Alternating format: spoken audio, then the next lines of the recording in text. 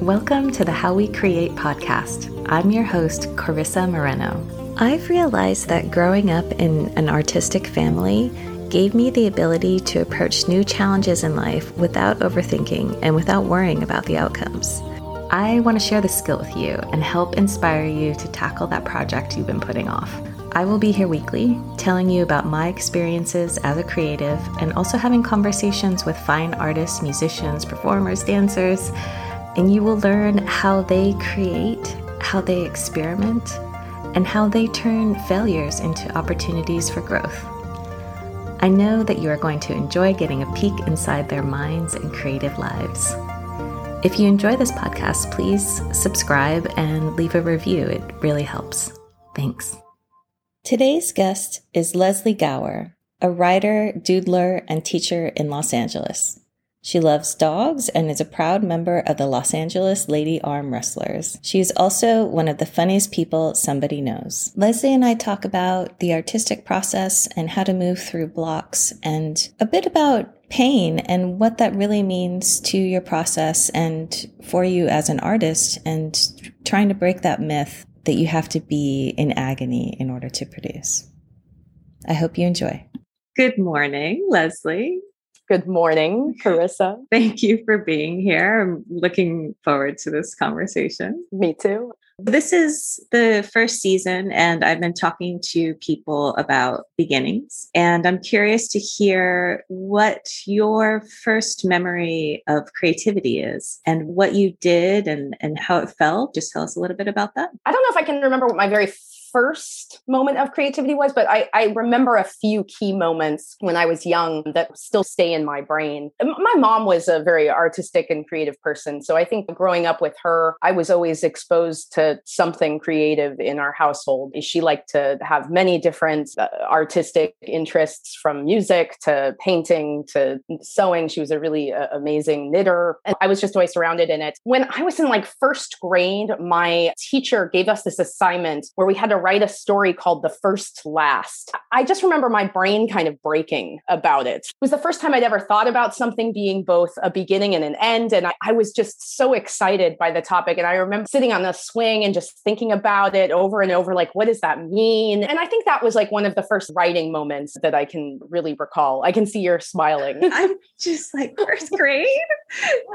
Seems really intense, The First Last. My mind is breaking right now. Yeah, I was so young. Everything seemed like the first in many ways. So the idea that it could simultaneously be the last moment of firstness, it probably also inspired a lot of my love for philosophy now that I think about it. But definitely as a writer, that's a moment that stands out to me, and just the excitement of being confused by something and wanting to go to the page to figure out how to resolve that confusion. Not that I actually did. Do you remember what you wrote about? Oh, in true elementary school fashion, plagiarized the story of, I think it was a Shel Silverstein book about the triangle and the missing piece. And I basically just rewrote the missing piece and felt very proud about it at the time. Artists borrow from other artists. You have to start somewhere. It's true. Yeah. And then I love illustration and doodling and drawing, even though I mostly identify as a writer in my contemporary life. But one of my earliest memories was both my parents actually worked in newspaper doing advertising in various components. And my mom was raising me on her own. So she would work sometimes late nights to have to put together the newspaper before it would go out to print the next day and be working on the ad designs. I'd often be with her in her office and just at the newspaper until 8 or something, until we could leave. My favorite memories were actually hanging out with the illustrator that worked at the newspaper. And he would sit with me. His name was Gary. And he would show me how to draw. And he basically taught me the original concepts that I learned about with drawing, which was to look at something that's already out there. And we would do it with comic strips because I loved comics, and just try to redraw frame by frame the comic strip or whatever it was that had already been drawn. And he was like, people always will tell you should start by tracing. And he's like, tracing is not a very good technique because then you're going to rely upon being able to see it beneath the surface. But you really, as an artist, he would say you need to see it with your eyes and be able to get away from the idea that you're just copying it from the tracing. I always thought that was really interesting. interesting and hard when I was young, but I loved it. And I remember I would recreate like Garfield comics and things like that over and over again until I understood a bit about how people draw. Yeah. So I think those two moments particularly stand out. That's such an amazing opportunity that you had to sit with an illustrator when you were a child. I wonder if we should backtrack a little bit for those who are younger and explain what a newspaper is. Right. The world of changing media. Back in the olden days, as my students like to say, there were literal physical, there still are actually spaces where people would go in like an office environment and put together the news the way that they would do online graphic design of an online newspaper like the New York Times. My parents would actually do that by cutting out little pieces of printed out advertisements and gluing them together onto a big spread. And then that would go through several people's eyes to make sure that everything was okay. Then eventually into the printing press. My dad worked in a very small newspaper, so he actually had the printing press there. And it was cool. I used to go down into the basements and watch the newspapers get printed, and people would buy them and you'd get ink all over your hands. It was a filthy, disgusting trade, but we're all very nostalgic for it nonetheless. What were your next steps? Were you writing when you were younger? Take us on that journey, for lack of a better word. I've always really loved writing. I think for as long as I knew about writing, I loved stories more than anything. I think just creating narrative, coming up with characters. I really think Henry Miller, I think he said that the best stories we're telling are of the ordinary person. I think that's probably true. We read a lot of stories about people who live extraordinary lives, and that's wonderful. But most of us are going to live extraordinarily normal lives. And I think that storytelling was the first, beyond fairy tales, stories were the first time that I started to really see that and value it, I think, because my parents, I think, were both pretty ordinary people, and you want to be able to appreciate people's humanity. So I think part of my beginning of my creative life had to do with appreciating people and appreciating experiences, and then wanting to find a way to express that. As a writer in middle school, I wrote this thing about how when I got older, if I didn't become a professional baseball player, I would, which is very funny if you don't know me at all. You wouldn't know why this is a hilarious joke other than it sounds ridiculous. Probably just hearing it, but also I am, let's just say, not particularly athletic. But aside from that, I wrote that I wanted to become a writer. I think I've always been interested in this stuff, but what the word writer meant, I think, has changed a lot in my life. I really got into playwriting for a while. When I was younger, was really into theater and performance, and I never really thought of being a playwright. I don't know, maybe it was a gender-based thing. Most of the playwrights that I'd been exposed to weren't women. I just didn't really think about it as a place that I would pursue. So how did you end up doing the playwriting? I had this idea for a play, and it just was something that had been in my mind. I decided one night that I should go to grad school to write it because I'm really unstructured when I'm outside of a place that is giving me external deadlines. I went to grad school and I started studying playwriting, and then didn't write that play. Did you ever write that story, or you just let it go? It kind of evolved into something else, which I did write a play for my master's thesis. It had some inspiration from the original idea. How would you describe your creative process? And within that, how do you approach creative risks? Boy, creative process and creative risks. There's this performance artist named Marina Abramovich, and she has this thing about the importance of risk-taking as a creative person, and it's just brilliant. She talks about how when she was young, her drawing teacher told her that if she ever got to be so good at drawing with her right hand that she could do it with her eyes closed, she should immediately stop and switch to the left hand. That's spot on when it comes to risk-taking. We get really comfortable, I think, as creative people in the things that we know. It's fun to go down a rabbit hole with one particular, project, but it's important to always be taking risks and to push yourself into new territories. That's where the really exciting work comes into fruition. A lot of that, I think, also is about confronting fear, and that's hard to do. I do a lot of writing that is sometimes disturbing and deals with difficult material. It requires both a bit of research that can be challenging to explore and a lot of inner exploration and confronting things that are difficult. And that can be a challenging process. I think it's why sometimes artists get stuck, quite frankly. The writer's block thing, I don't quite believe in, because I think if you're really creative enough, you can write novels out of your coffee cup. But sometimes there is something about the work or about your own life that's going on that's just too emotional. It's too hard to confront. And I think that's where the blocks often emerge. My process, I feel like it's an evolving realization is what my process is. David Lynch talked about his process in a way that it resonates a bit with me. He says that he gets inspiration that's like a puzzle piece. He'll see a puzzle piece in his brain, and then he will love that puzzle piece and really nurture it. And eventually another puzzle piece will emerge, and maybe another one or another one down the line will bring those two pieces together. That's similar to how my ideas start in the creative realm. Is I get more like a flash of something and then find myself thinking about it and pondering it and trying to unravel it. And I do a lot of internal writing is what I would say. I figure something out before I come to the page. And often it's not, I don't want to say it's fully developed, because I'm an extremely meticulous editor and love finding things in the editing process. I won't come to the page until I have something a little bit worth saying. And I recognize as a writer that that's problematic. And I try to teach the opposite of it to people. Like you need to make a discipline, but nonetheless, it's what I tend to resort back to. You were talking about how sometimes you go to dark places and feel that you push yourself in that direction. I also know that you do comedy. How do you balance those two opposite emotions? My mom had a really dark sense of humor. When I was in middle school, her bumper sticker on her car read, "Life's a piece of shit and then you die," as I got dropped off to middle school. I think dark comedy runs in my veins.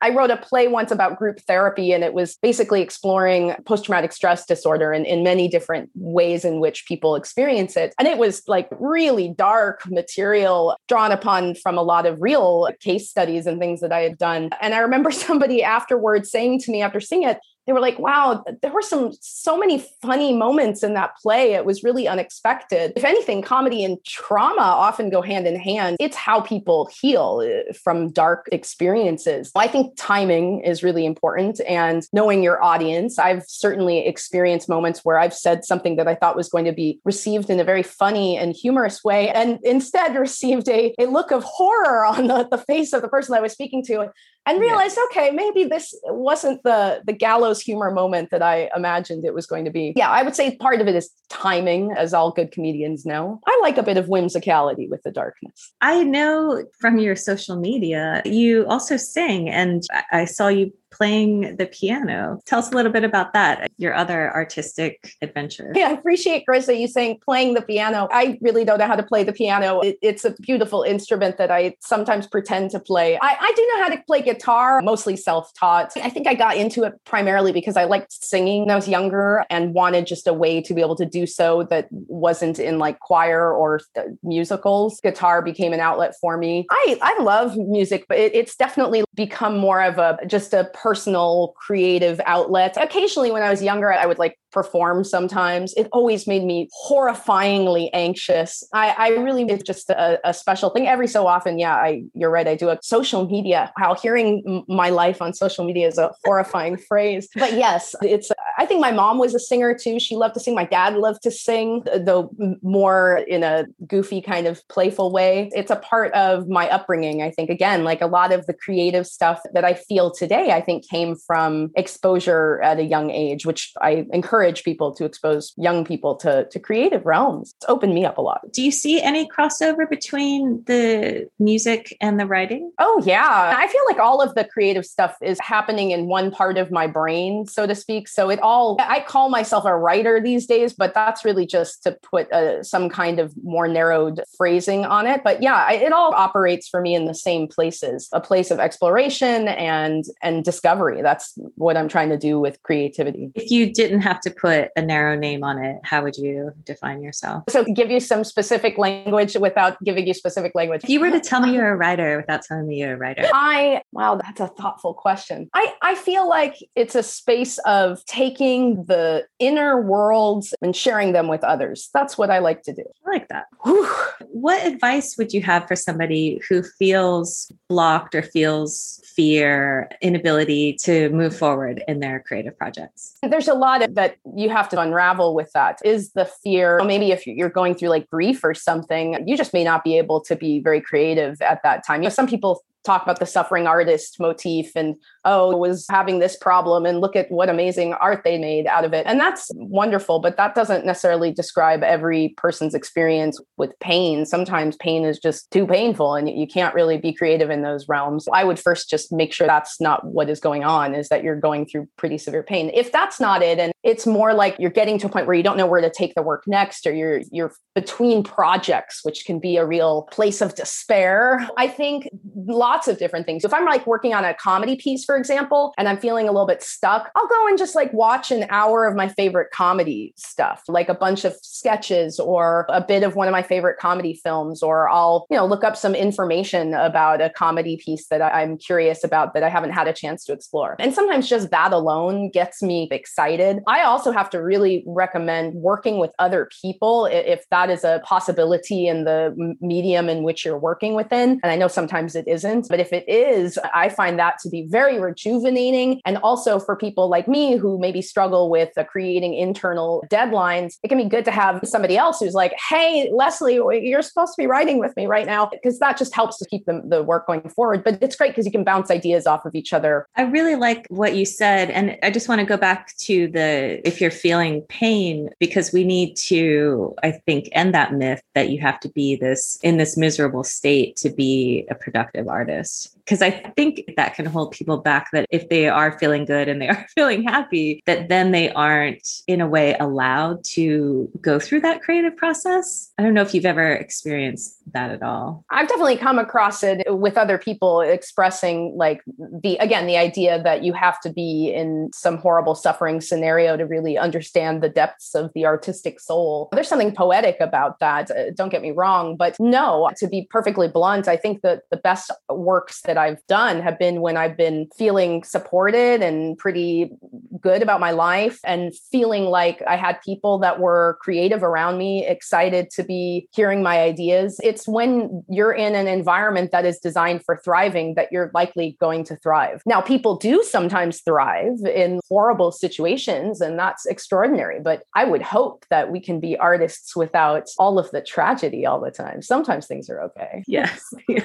Let's make art in those times. It sounds good. And the fact that working with other people keeps you accountable. For me, I did that through school for so many years. And that was always my default, that to be held accountable, I had to be taking a class, until I realized that I could actually grow up and do that same thing with other adults and with other creative people. Do you do that collaboration? Are you actually working on something together? Or do you have folks that you check in with to keep yourself accountable, or to keep the movement of the work going? Yeah, a little bit of both. I do have a writing partner, and we're both English teachers. She teaches in a college. I teach in a high school. It can be very difficult to find time outside of your job when that's your life during the school year. We don't write together consistently, but we are writing partners, and we've been working on a project for several years together. And it's a book that we've been working on together. But I've also done a lot of collaborative work with people in other ways. There was a friend of mine that used to live out in Los Angeles who was part of a theater group that I was involved with. She's a director and a writer and just an all-around awesome creator. And we did several projects together that included spaces where we literally wrote things in the same room together that we were working on, to working on sort of separate projects, but using each other as creative inspiration. And I would say my partner too. He's a theater guy. He's an artist. He's a director. He's very creative. And I think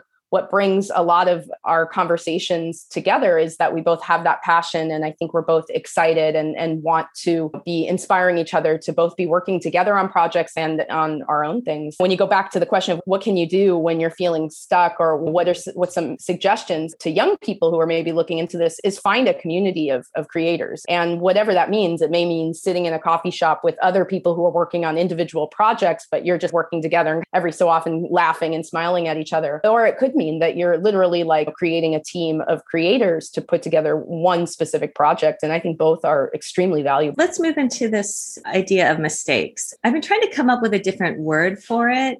I was in a conversation with someone else on this podcast who said, maybe we don't need a different word for it. Maybe we just need a different feeling that surrounds the word. I'm curious to hear what you have to say about creative mistakes, what you think of them, how you deal with them, how you correct them. Yeah. The first time I ever got a tattoo, I asked my tattoo artist, what happens if you make a mistake while you're tattooing or if your hand shakes? And she said, oh, that happens all the time. And she said it so nonchalantly while she's like literally tattooing my arm. And as she said it, she was like, when that happens, I just go back and fix it. Like any art form, you go back and you address the issue that was happening and you fix it. I think that's wonderful. And I think that is the best approach to have with the creative process, is to see mistakes as opportunities to grow and to make the work better. I'll also say though, it feels horrible. The first time I gave a draft of this play once to my thesis director, and it was about 100 pages long. And I got back the manuscript, and he basically, with a lot more feedback, said in a nutshell, this is great. Now cut 50 pages. And I had a meltdown, to put it mildly. I cursed him out a lot. I threw a lot of things metaphorically in my brain. I was upset. It was painful. And I think we have to acknowledge that criticism, although it is a neutral word and thereby is intended, especially if it's done with the quote unquote constructively, intended to service the work and make it better, it's hard for it not to hurt. So I teach people not to let it hurt, but I feel it. I feel that pain. You have to develop a way of doing it enough. You just have to do whatever it is that you're doing a lot to understand that part of your process is going to involve moments of failure, moments of being stuck, whatever the case may be. Because I think without doing it repetitively, it can be very intimidating to go through those moments and to feel like there's no outcome beyond being stuck. How do you deal with the hurt in the beginning? Because now you have a process, right, where you're doing it enough to where the hurt maybe isn't as bad, or is it still as bad? I don't know. I think it's just, I recognize it more as part of the process. I don't think it ever fully stops hurting, but I think you learn how not to take it quite so personally. And I'd also say, again, part of my approach to the creative process is just a lot of output. And when you're doing so much of it, you're a little less attached to things. It just feels more like, okay, that didn't work. Great. I'll something else. There's so many more things to pick here to address. I think it's do it a lot and it will feel a lot less painful in the process. Do you have a favorite tool for fixing mistakes? Proofreading your papers out loud. Students, I hope you're hearing this. Aside from like the writing thing, yeah, but my favorite tools for fixing mistakes. For me, one of my biggest mistakes is I over edit when I'm in the creative process. And I've had to work really hard as a creator to allow the raw ideas to come to the surface more and to be comfortable with having things be a little unclear to me sometimes as an artist. And that's taken a lot of time. As a writer, I find this tool called themostdangerouswritingapp.com. I think if you type that in, you'll find it to be really great for people who struggle with over editing. I will say it is dangerous. So when you go there, be warned. But what it is, it's an application that you can click on different time frames. The smallest setting, I think, is like 3 minutes. And it also does it by word count. So you can do 75 words or something. And it goes all the way up to an hour. And basically you'll click one of those boxes. So let's say 3 minutes, and then it'll take you to a blank screen. And once you start typing, if you stop for too long or you try to go back and delete and edit something, the screen will start to become red. And if you don't meet your time limit, everything you've written disappears forever. Although I don't think it actually disappears forever. I think you can get it back, but I like the feeling that it's disappeared forever. Once you reach the time limit, then you can download it and then go back and edit it. It will be a mess. You're going to have just like spelling errors and ridiculous ideas. And I've done it up to 20 minutes. I've done the 20-minute version. They also have what's called hardcore mode, which is you can click that box. And when you do that, you can't see the entire word that you're typing as you type it. You can only see the letter as you type it. So that's really good for like overthinkers and people who are afraid of making mistakes. It's funny that when you were describing it, it was giving me a little anxiety, just like, oh God, what a brilliant idea and brilliant app. And if they want to sponsor this podcast, hey, we're out here. I believe it is a free resource. Please, the most dangerous writing app. I think they have a new name now too. So sorry, I don't remember what you're called now. Do you want to tell everyone where they can find you? And I'll also also post it in the show notes? Yes, sure. I'm always bad at this self-promotion thing. You can find me in many different places. If you're interested in photography stuff that I do, I have an Instagram account where all I do is draw smiles on dogs. It's called Words on the Page 27. I also have an Instagram account where it's more focused on photography. And the name of that is called Lemon Meringue Sly, which is my arm wrestling name, which we could talk about some other time. And then if you want to hear more about writing stuff, you can be one of my 2.5 followers on Twitter, which is proofrock_27, proofrock from T.S. Eliot's The Love Song of Gelford Proofrock. So those are a few places you can find me. Oh, I think on TikTok is similar, proofrock27, if you want to watch dumb videos about dogs and a few writing tutorials. That's a good combination. But if I'm ever going to be known for two famous lines that you can quote me on. Number one, words on the page. I think it's really important as a creator. Hardest part about writing is sitting down to write, as I always like to say. So if you get any words on the page, you have accomplished your task. And then the other thing, I hope that I will, as I'm dying, I hope this is the phrase that comes out of my mouth and that everybody remembers me for, which is be the better driver, people. Be the better driver. Make better choices on the road. You've been in LA for too long. Way too long. Thank you so much, Leslie, for joining us. And I really appreciate all the advice that you gave to our listeners. Thanks for having me, Carissa. This was really fun. Here are your inspirational boosts from today's episode. Number 1, your first creation might be borrowed from another artist's work. Do that first, and then learn to see with your own eyes. Number 2, who is your Gary? Do you have a mentor? This could be a teacher, a friend, or someone new that you reach out to. Number 3, don't neglect the ordinary. It doesn't have to be extraordinary to be meaningful or interesting. Number 4, if you're blocked, find something that relates to what you're doing. This could be a TV show or a bit of research to get you excited again. Number 5, do it a lot to understand that part of the process are those times when you feel stuck or feel moments of failure. Number 6, the creative process is producing. Increase your output. Did you get it on your end? Yes, I pushed continue. Okay. Does it do something when I push continue? No. Oh, it does nothing. So if people say no to that, what happens to them? That's a good question. Like your computer explodes or something. I don't know. It's sort of like that. Would it be vaudeville where they put the hook around the person and they just get taken off? Yeah. I think that's maybe what happens.